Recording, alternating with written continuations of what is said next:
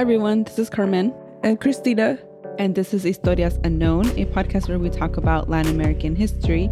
Sometimes it's horrible and deals with heavy topics like racism, corruption, and genocide. But more than that, it's also about resistance, power, and community. And I'm so sorry for my voice and everyone that's hearing it. This is terrible. I'm supposed to record a Spooky Tales later, but I'm like, I can't talk. Yeah, you sound horrible. Luckily, today I'm doing most of the talking. We are continuing with, the part 2 of last week or last week. Yes. Ugh, I'm just like, stop. And so, I'm going to be talking about Myrna, Mack, Chang today. And really quick, just content warning for violence and murder. So, Myrna Mack Chang was born on October 24th, 1949 in the neighborhood of Barrio San Nicolas, located in the city of Retaluleu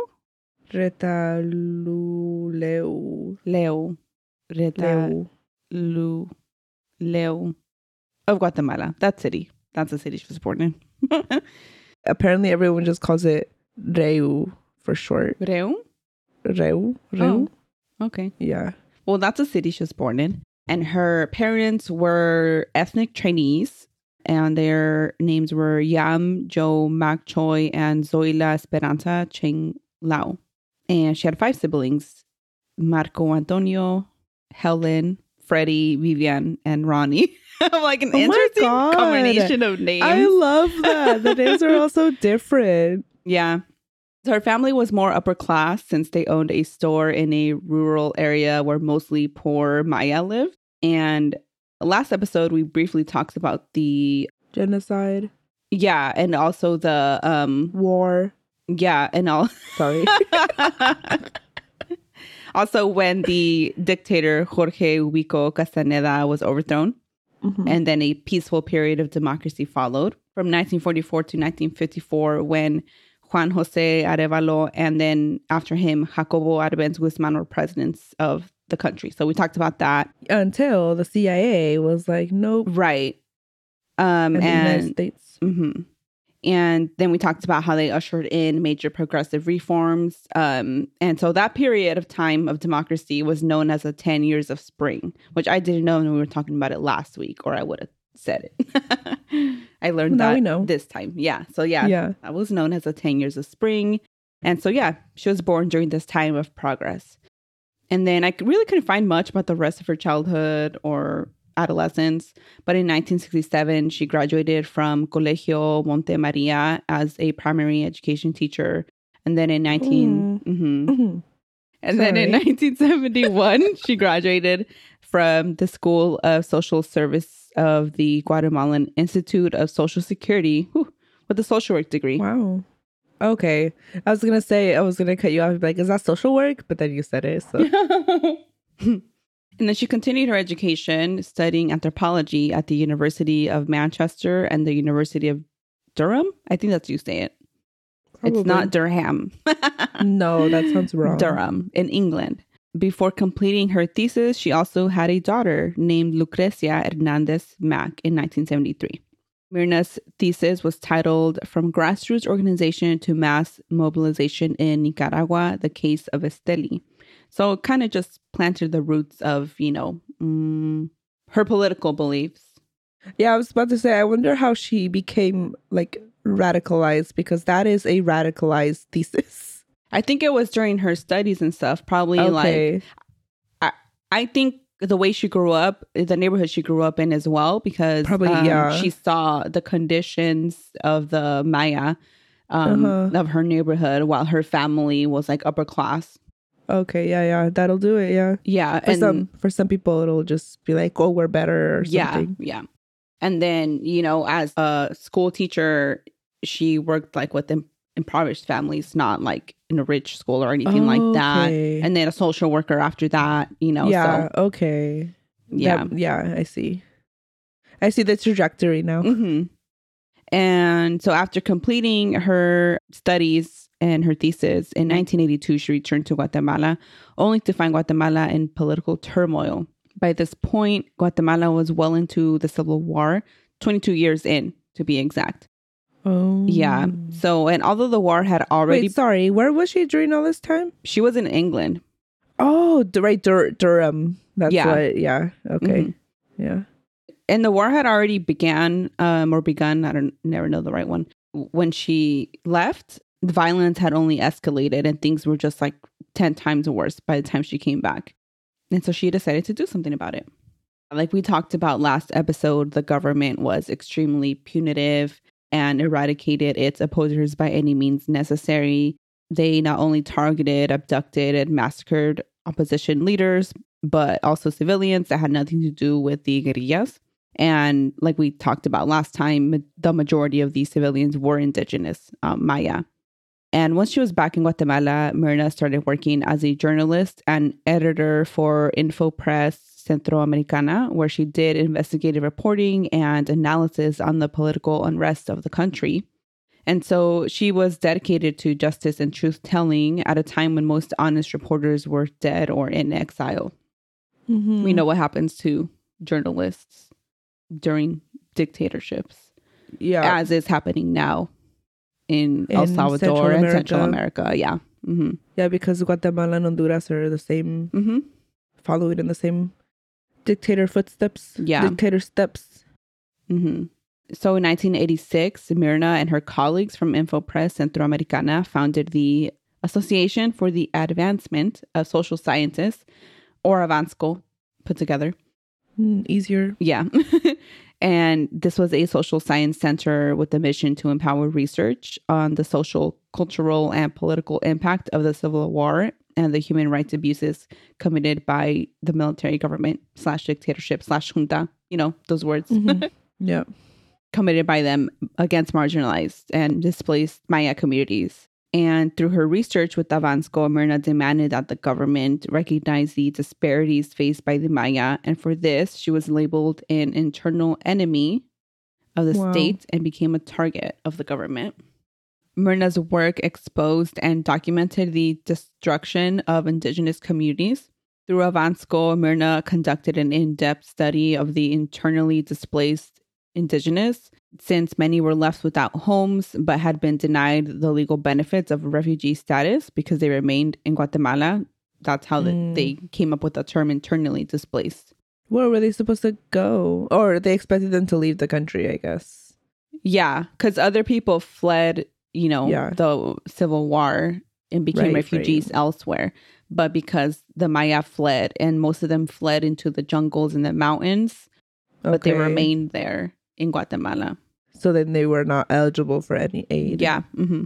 Myrna's research, which was published in the book Institutional Policy Toward the Internally Displaced Persons in Guatemala, included testimonials of displaced individuals and raised awareness within the country about the extreme poverty and violence faced by the Maya and about the military's role in creating those conditions.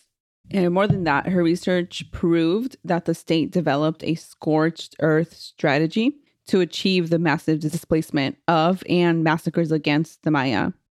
Yeah, she was out here like proving that they were behind this so that they couldn't even like say, oh no, like it wasn't us. Like, no, this literally says it was you. Yeah.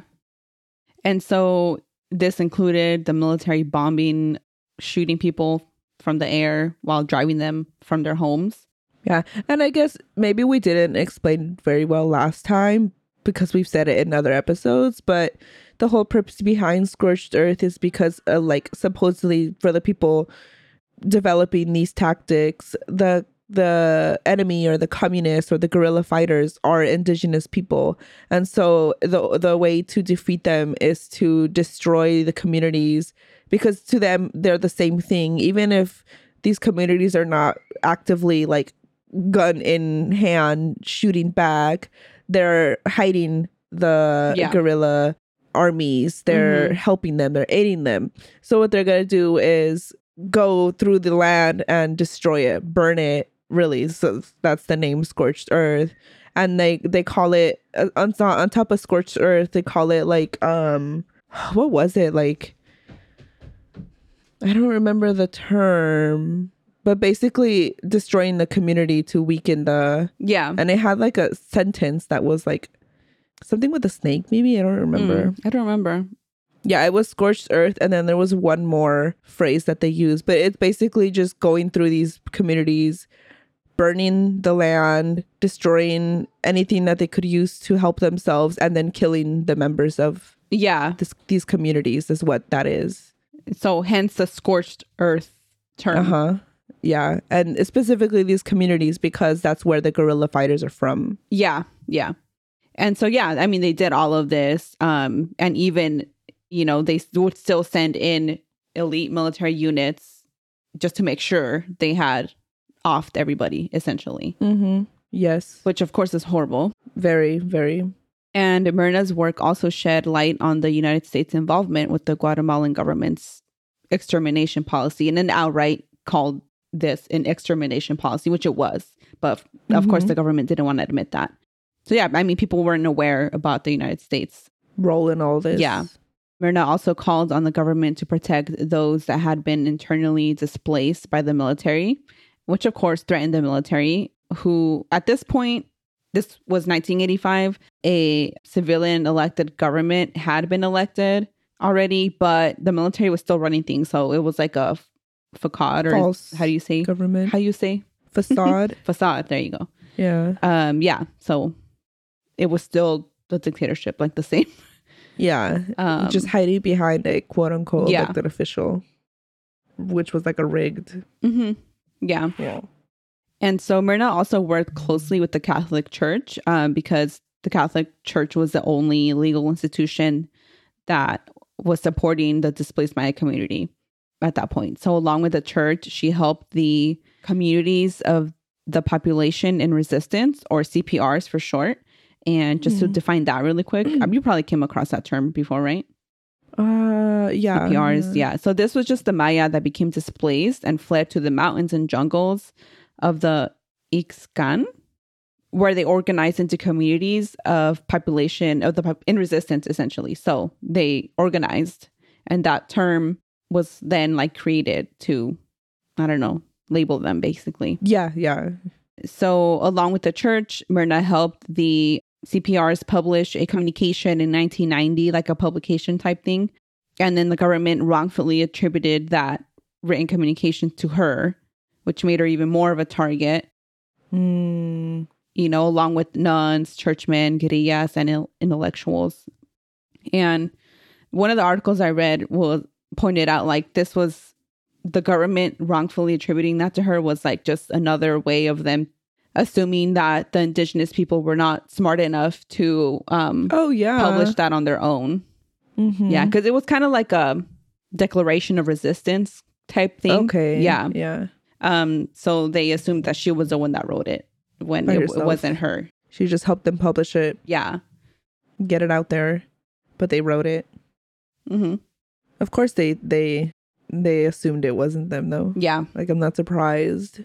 So Myrna was working on her second book titled Where is the Future, based on her research. Sadly, she was killed before she could finish her book on the evening of September 11th, 1990. As Myrna left her office at Avansco, she was stalked, accosted, and stabbed 27 times.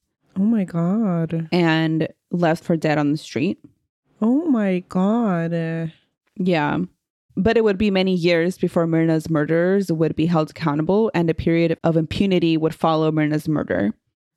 Myrna's sister Helen, Mack Chang, fought a little over a decade-long battle seeking justice for Myrna's murder, which brought national and international attention to Myrna's case.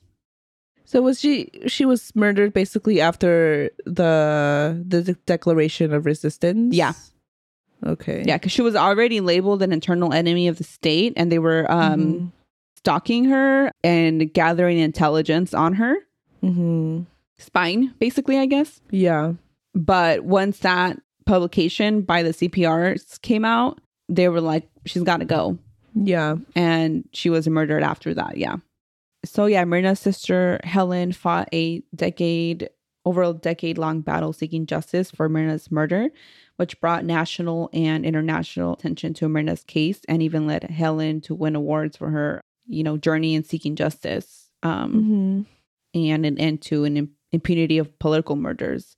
The Guatemalan government, on the other hand, did everything in their power to protect those responsible for Myrna's murder and impede judicial efforts and investigative efforts since the beginning of the case. Sounds about right. Yeah. For example, no fingerprints were taken at the scene of the crime. Investigators failed to obtain blood samples. They failed to take a complete set of photographs of Myrna's wounds. Of course. They discarded fingernail samples before they could be analyzed by a lab technician. And they never examined the clothes she was wearing. Wow. Everything that could lead. Of course, they already know who did this. They probably sent them. So they're like, we're not collecting any of this. And if it weren't for the courageous witnesses that came forward, the case would have never gone to trial. Oh. Since the murderer, Sergeant Major Noel de Jesus Beteta Alvarez, was protected by his superiors in Guatemala and also by the United States. By the United States. Yeah, except I couldn't find more information about how. So, damn. But I'll take the article's word for it. I believe it. Anything that says the United States was involved, I'm like, yeah. Yeah. Of course they were. Yeah. And it wouldn't be surprising because she uncovered how the United States knew and was funding and helping them commit genocide against the Maya people. So why wouldn't they be involved in this? Yeah. Among the witnesses that helped secure a conviction were Carlos Tejeda, only a teen then. Wow. He testified that he saw Beteta stabbing Myrna, and a newspaper vendor, Virgilio Rodriguez Santana, reported seeing men staking out Myrna's family leading up to the murder. Okay. Wow. And Virgilio was actually forced into exile after coming forward publicly. Wow. A couple of weeks into the investigation, two detectives, Jose Miguel Merida Escobar and Julio Perez, wrote a 60-page report in which they determined that Myrna's murder was politically motivated, and they identified Beteta as a covert agent of the state. And for that, Jose was murdered while preparing to flee the country due to threats he was receiving, and Julio was forced into exile. Oh my God. But this was not initially known because law enforcement, these two detectives, and I understand being afraid for your lives, but so they submitted an abridged version, a 13-page version instead of the 60-page report. Oh my God. To the court. That's a lot. Yeah. That was left out. And let me tell you what was left out. So they felt in that 13-page abridged version of the report, it failed to mention any military involvement in Myrna's murder and to identify her murder as politically motivated, instead stating that it was a robbery. Wow. And it wasn't until 10 months later that the court found out about the original 60-page report. Do you know how they found out? Yeah. Oh, okay. Jose was giving testimony during the court proceedings, and he revealed this information during his testimony. Sorry, which one is Jose? One of the detectives. Oh, one of the detectives. Okay. So it was Jose and Julio were the two detectives that investigated. Okay. And they said they did it when they were being questioned. Yeah. That they during had testimony. Okay. And so then he shared this information. And a month after his testimony, he was killed outside of police headquarters, and his killers were never identified. Wow. So I know that they provided the abridged version and kept out that it was politically motivated to protect themselves.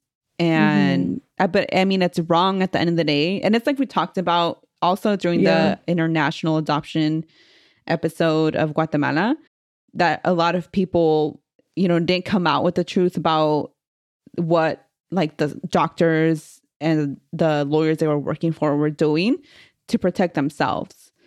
But then you look at like people that were brave enough to come forward and their lives were in danger too. So it's like if they're risking themselves, they know. And it happened. Two of the witnesses fled and one was murdered, right?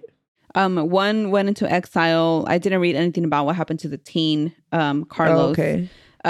But the detectives, once the truth did come out, One was murdered, Jose, who's the one who actually gave the testimony. Yeah. And then Julio had to flee. Okay. So, I mean, it doesn't make it right, but like I understand. But like if a teen could come forward with like the truth, like these, come on, like, yeah. But not to diminish, they were murdered. He was murdered for it. Yeah. You know? No, that's so true. It's altogether. But that kind of environment, you know, just it breeds impunity. Yeah. Because on top of the government trying to actively hide it, like then the people are afraid to even say anything with reason. So it's a tough situation. Like I can see why they didn't want to say anything, because look at what happened. Yeah. But wow. Mm-hmm. So I read that Beteta had to be extradited, I think from the US, but I'm not entirely sure. Like I couldn't find where he was at. Just that he had to be extradited. But before he, you know, was extradited and actually faced the courts, Beteta was showing off about murdering Myrna and dozens of others before he was sentenced. He was extradited and he was put in prison and then he was sentenced, right? But during that time, he was showing off to a prison cellmate about the murders he'd done. And that cellmate risked his own life and testified against Beteta. That is brave. Yeah. And I don't care if people are like, well, what was he getting out of it? Like, he could have been killed too. Like, so, I mean, look, like, tons of people are killed for coming out with the truth. So, yeah. And so, in 1993, Beteta was sentenced to 25 years in prison. But Helen didn't stop there. She also fought for the case to go further and to for the 3 other officers that were involved, like in planning the murder, and involved in stalking her. Yeah, in the family. Yeah, for them to face the courts as well. And so these 3 officers were Beteta's direct superior and assistant director of the Presidential Security Division, Colonel Juan Guillermo Oliva Carrera, Colonel Juan Valencia Osorio, who ran the Security Division, and General Edgar Augusto Godoy Gaiton, the commanding officer of the entire presidential general staff. So these are basically like dictator these are officials. Higher ups. Yeah. And so they were the intelligence operatives behind Myrna's murder and dozens and hundreds of others. Yeah. So they were indicted in 2002, but ultimately only Colonel Juan Valencia was sentenced in 2004 to 30 years. But he fled from authorities, and I couldn't find information after that. What became of him? Yeah. Wow. I hope he's like out somewhere, like suffering, like one of the gosh, who was it? And I don't want to like be super wrong, so don't be like quote me on this, but I think it was the man who shot Oscar Romero in El Salvador. I think he is currently like somewhere in another country in the mountains, like houseless and begging for food, and like his kids won't talk to him. Damn. I'm pretty sure that's him, because whoever did it fled, lived in Modesto for a while. I remember that. Mm-hmm. Yes, it's this man that I'm talking about, and it was during the Salvadoran War. Yeah, Civil War. So I'm hoping that this person that you're talking about now has a similar outcome in life. Like I hope he didn't leave like a happy life after what he did. Mm-hmm. Helen endured countless death threats, seeking justice for Myrna's murder. But she was relentless. She not only appealed to the Guatemalan government, but she also took the case to the Inter-American Court of Human Rights, so international court, and won. Wow. The case was heard in 2003, 13 years after her initial petition. And finally, in 2004, as part of the ruling instituted by the Inter-American Court, the Guatemalan government publicly admitted to its participation in Myrna's murder and apologized.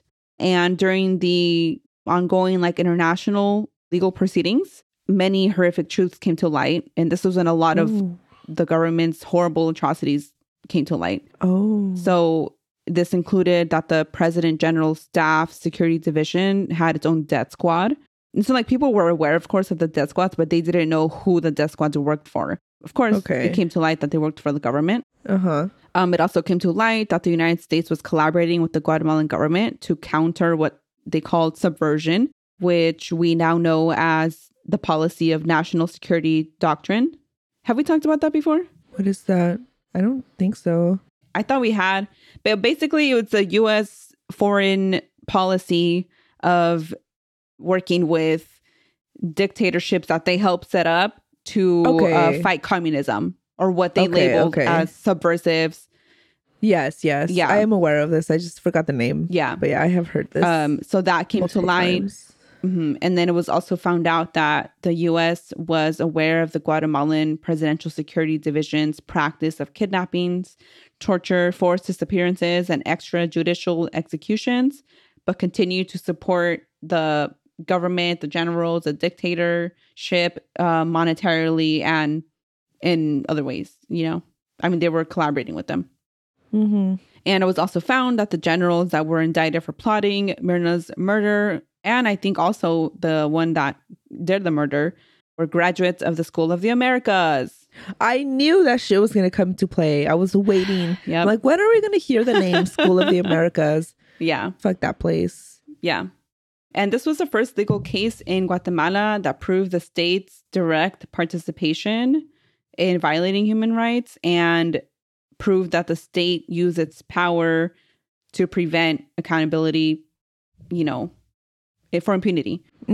So, yeah, before, we end, I want to share some of Helen's words about her long ordeal in fighting for justice.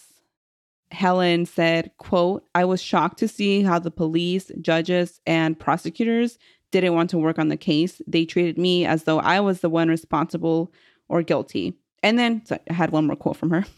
Of course. She also said the following about U.S. foreign policy and their terrorist vibes. Quote, "In Guatemala, as in all of Latin America, the national security doctrine promoted by the U.S. brought violence, terror, and massive human rights violations. As a result of it, armies seized power, intelligence activities increased, and counterinsurgency policies were adopted that defined as enemy of the state anyone who tried to act freely." Yep. Yep. And a lot of these atrocities come to light because of women. Like, yeah, this is Myrna's sister, Rufina Maya in El Salvador. The same thing. And what were they called? Madres del Plaza, La Plaza de Mayo, also in Argentina. Yeah. It's sad that her sister, I mean, and it's the same thing we've said so many times, because so many of these cases are the same, not the same story, but same situation almost, where like the family can't even mourn. Yeah. And instead they have to fight. Yeah. They have to go against the world, like literal powers, like governments. And how brave of her. Justice. Yes. And she, along with everyone in her family and Myrna's daughter, faced death threats as well. Because they wanted the truth and they wanted justice for their family, like, member that was killed. And it's just the same thing. They can't even mourn properly. Yeah. Because they have to fight, and it's sad. Just very brave. I did have like a tiny Bukele update. Just that, and this is from CSPES, because I came across a tweet that was like talking about it. I'm also sorry for my voice. And this is from last month, but we haven't had a chance to do Bukele updates. So Bukele advances bid for unconstitutional re-election amidst seismic reforms to political system. So there was protests against him, like on Independence Day, right? Yes. But yeah, so July 10th, he made headlines because he became the presidential candidate for his political party, New Ideas. Which, again, is unconstitutional. Yes. And they've been preparing for this unlawful presidential candidacy for like a long time now. As we recall that he got rid of like the Supreme Court. He, all this. So in June, legislator approved Bukele's proposal to slash 1/3 of the legislative assembly. So it went down from 84 seats to 60.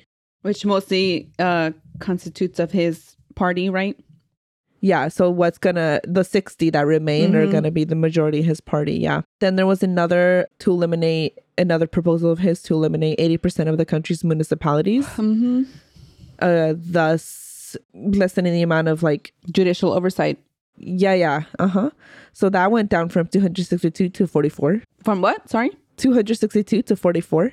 Oh my God. This is just horrible. Like he is taking out or eliminating like checks and balances, which is a pillar of democracy. He is turning, we've already talked about, he's setting himself up to be a dictator. And with these changes, there's not even whatever election happens, it's not going to be it's not a real election. Yeah, election, because of all these changes that he's made, these illegal things that he's doing to become president again. If you look at the whole of El Salvador, like economically, it hasn't changed. He hasn't improved the country. Nothing has really improved, like other than they've imprisoned more and more people, and tourists can now safely walk the streets, I guess. But like, other than that, nothing has changed, More and more people in El Salvador itself are complaining that the government hasn't resolved real problems, like the economic crisis. Okay, so yeah, the eliminating 83% of municipalities allows Bukele and his government to strip allocated funding that would have gone to these municipalities to keep more money for themselves, which is what? Like, yeah. Oh my God. And yeah, I don't know how at the end of the day this man has support. More people are dying and wrongfully imprisoned by his unlawful imprisonment of people that shouldn't be imprisoned. Like I know that's worded terribly, but yeah, it's not a good look. This is a very corrupt regime, and and it's truly sad and embarrassing that he has supporters out there and they're falling for this, especially the diaspora here in the United States. Yeah, like y'all are truly embarrassing. And it was also embarrassing that you went out and celebrated the Salvadorian Independence Day, because El Salvador is not independent and cannot be independent when there is this amount of corruption existing, right? Like, you can't be an independent state when you can't even have a real election. Exactly. Independence where, bitch? Nowhere. Nowhere. Yeah. So, yeah, that is the update. Well, thank you for that update. It had been a while before or since we talked about Bukele. Yeah, but I think it was important to address, especially with the Independence Day celebrations that just happened. Yeah. All right.